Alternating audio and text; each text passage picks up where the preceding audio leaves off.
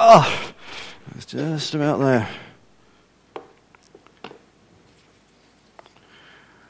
Well, hi, and thanks for making it out with your masks today. So good to see a little crowd here.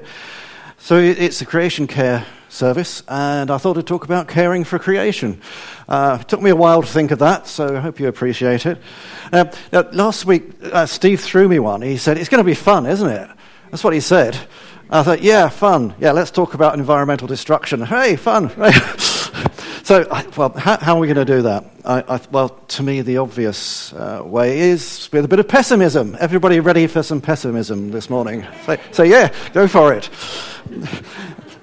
This is a very simple one. It's for young and old and everyone, and it's just a very simple little quiz. Tell me who you think said these things. Famous people, famous people, not kind of reality TV celebrities, proper famous people of substance that said these things. Any thoughts? Can you read it out? You can't quite read it? Oh, shame. Okay, I thank God I shall be spared the consummation of ruin that is gathering around us. In every department of our nation, industry, commerce and agriculture, there is no hope. Nothing now can save Britain from utter shipwreck. There is nothing around us but ruin and despair. I'm young, but I dare not marry, for the future is so uncertain. When I look at the younger generation, I despair of the future of civilization. Any ideas who said these things? Everyone anyone from the military here? One of your famous people. Okay. Duke of Wellington, 1892, that first one. So are we going newer or further back in time, do you think? What about the next one? Benjamin Disraeli, 1852. Lord Shaftesbury, 1848. William Pitt, 1806. William Wilberforce, 1801. So every generation has seen its problems and thought, where do we go from here? I need to skip a few generations. That last one, that was Aristotle, 300 BC. Things don't change very quickly, do they? But it's good to understand what challenges we face. But I think hope is better than pessimism. I think let's look at how we can have hope. If Martin Luther King, it's been said, if he had preached, "I have a nightmare," would we remember him in the same way? If Barack Obama has said, "Can we do it?" Yeah, well, I guess it's theoretically possible, but don't get your hopes up. I don't think that we'd still even know who he was. So hope is better than pessimism. But hope is not the same as complacency. Hope does suggest that we actually do something to fulfill our hope. And so I think that's kind of where I want to go. And to me, it poses quite a simple question. Why should Christians want to protect the environment? And, okay, the answer could be the same reason as everybody else. And you don't need to come to church to hear about this stuff. If it's not in the news today, it will be tomorrow. You can see what's happening around the world, and I don't feel the need to expand on it, particularly here. The question is, where do we go? I think I don't know what Isaiah actually had in mind or what he saw when he spoke, but when he said the earth is utterly broken, split apart, violently shaken, it staggers like a drunken man, sways like a hut. It seems somehow apt to the way we see the world starting to go in the wrong direction. So that's the current situation. But can we change it? I think we can.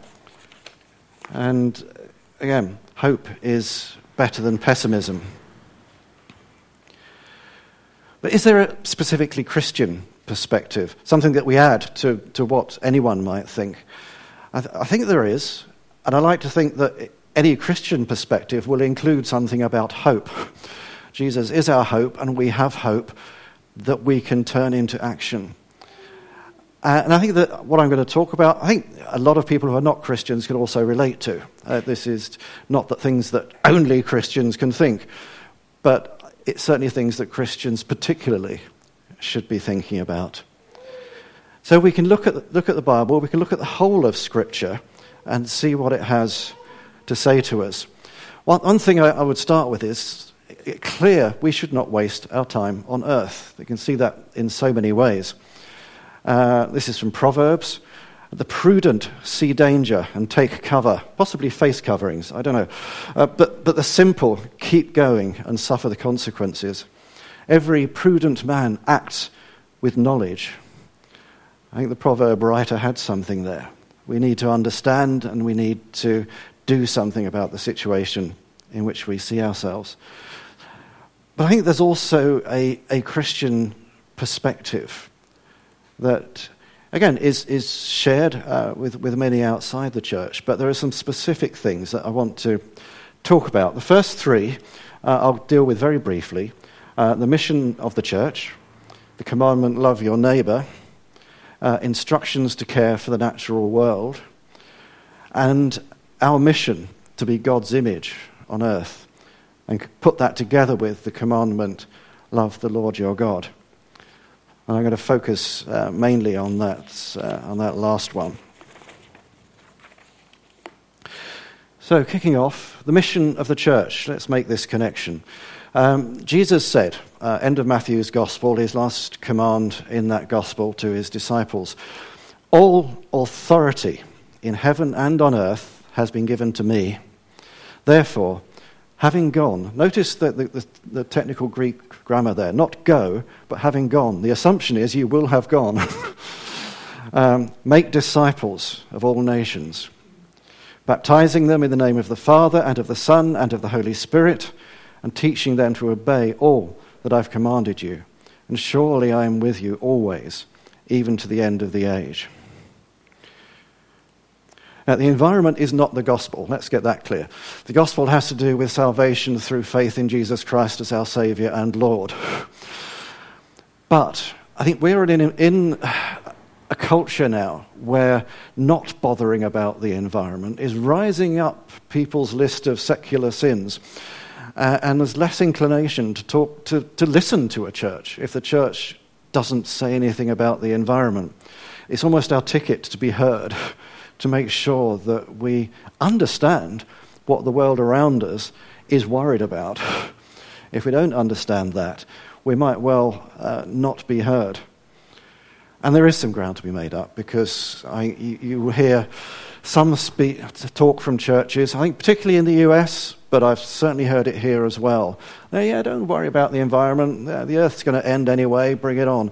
I can't go with that. I think we do have a duty of care, and it facilitates our mission that we take it seriously. But that's not what I wanted to talk about today. Love your neighbour. This is one of Jesus' great commandments. And it's not limited. It includes Samaritans and people who are far off from us. In fact, the whole Bible, particularly the Old Testament, it talks at length about protecting the weak, the vulnerable, the poor, the disadvantaged. And environmental damage is hurting our neighbour across the planet. So put that together with our mission, and we're already building a strong case for why Christians in particular should care about the environment. But that's not what I wanted to talk about today. I think Claire Nutt-Brown-Hughes preached at our last Creation Care service, and that was a large part of what she was talking about. But if you look through the Bible, you also see some interesting, quite specific instructions about caring for the environment, particularly in relation to agriculture. Giving the time for the land to recover, protecting the land. Don't keep expanding your cities and your houses indefinitely. And a little bit of looking after wildlife, not waging war on trees. It's kind of there, and that would be another sermon to preach, but not today. This is what I want to focus on today. I kind of like this because it combines, on the one hand, the first mission of mankind, to be God's image on earth, and the greatest commandment, to love the Lord your God. And I could sum it up, God saying, love me, love my planet. There's something that has to be grasped there. And so creation care has to have some sort of concept of creation. What do we think about creation? And how do we relate to it? Now, I know a lot of people of faith are having problems with it, with talking about creation in any literal sense, because they know they're going to get thrown back at them. What about evolution? Didn't Darwin disprove all that? But what about the Big Bang? Aren't we all just part of random processes? Well, I've had a long career as a scientist, and I understand kind of what science can tell you and what it can't tell you. And so I'm quite comfortable to talk about creation. In fact, I think it really is quite fundamental to so much of our faith. Without it, there is a big hole in what we believe. So don't be bashful about it. Now, I've been writing something on this, specifically about how you put together a biblical view of creation and a scientific understanding of evolution. And how do you kind of bring them together? Because after all, in the end, there can only be one truth. And how do you find it? Now, I'm up to 41,000 words so far. So I thought I'd share this with you some other time. For now, I just wanted to bring a few particular points that are there in the Bible about creation, and let's focus on that. The first and most obvious is that God created. And it's a logical necessity, if you think about it. If God did not create the earth, does he truly own it? If he did not create the universe, is he truly God? Is it actually his? Was he wandering around the multiverse and said, there's a universe I like, I'll stick my flag on it? Would he own it any more than the United States owns the moon? I think not. But we don't have to stop there, because it's scattered throughout the Bible. It's hard to find a book of the Bible that doesn't in some way allude to creation. In the beginning, we all know that, in the beginning God created the heavens and the earth. But then it just continues right through the Old Testament. In the Psalms, there's a famous verse, the earth is the Lord's and everything in it, the world and all who live in it, or the world and the fullness thereof. And Jesus said, have you not read? From the beginning, the Creator made them male and female. It's right there. If we doubt this, we doubt Jesus. There is an important message in the nature of God, the status of God, that he created. But also, he hasn't walked away. Creation is fallen, but not abandoned. Get that? Creation is fallen, but he has not abandoned it. If he's abandoned it, why did he send Jesus? And it says in Acts, he has not left himself without testimony to his goodness. He gives you rain from heaven in the fruitful seasons, filling your hearts with food and gladness. And he exerts power over creation. Psalm 78 summarizes the amazing things that were done as Moses brought the people out of Egypt and through the wilderness. The splitting of the sea, the water from the rocks, the cloud and the pillar of fire that led them. He's there interacting, not just generally sustaining day by day, but interacting with power. And again, jumping forward to Mark's Gospel, when Jesus calmed the storm, and the disciples said, who is this, that even the wind and the sea obey him? See, that's what God does. He interacts. He has power in creation. But it's not unconditional. You'll see that when Israel followed God, the earth was blessed. When they sinned, the land suffered. But there's a way back. Now there's this verse that is often quoted in part from 2 Chronicles. If my people who are called by my name humble themselves and pray and seek my face and turn from their wicked ways, then I will hear from heaven and will forgive their sin and heal their land. You might have heard that, but you might not have heard it with the first bit, which is about there being no rain and locusts and pestilence. It's about what's happening to the environment at the time, that people can turn to God, they can seek his face. The whole context of that is environmental ruin.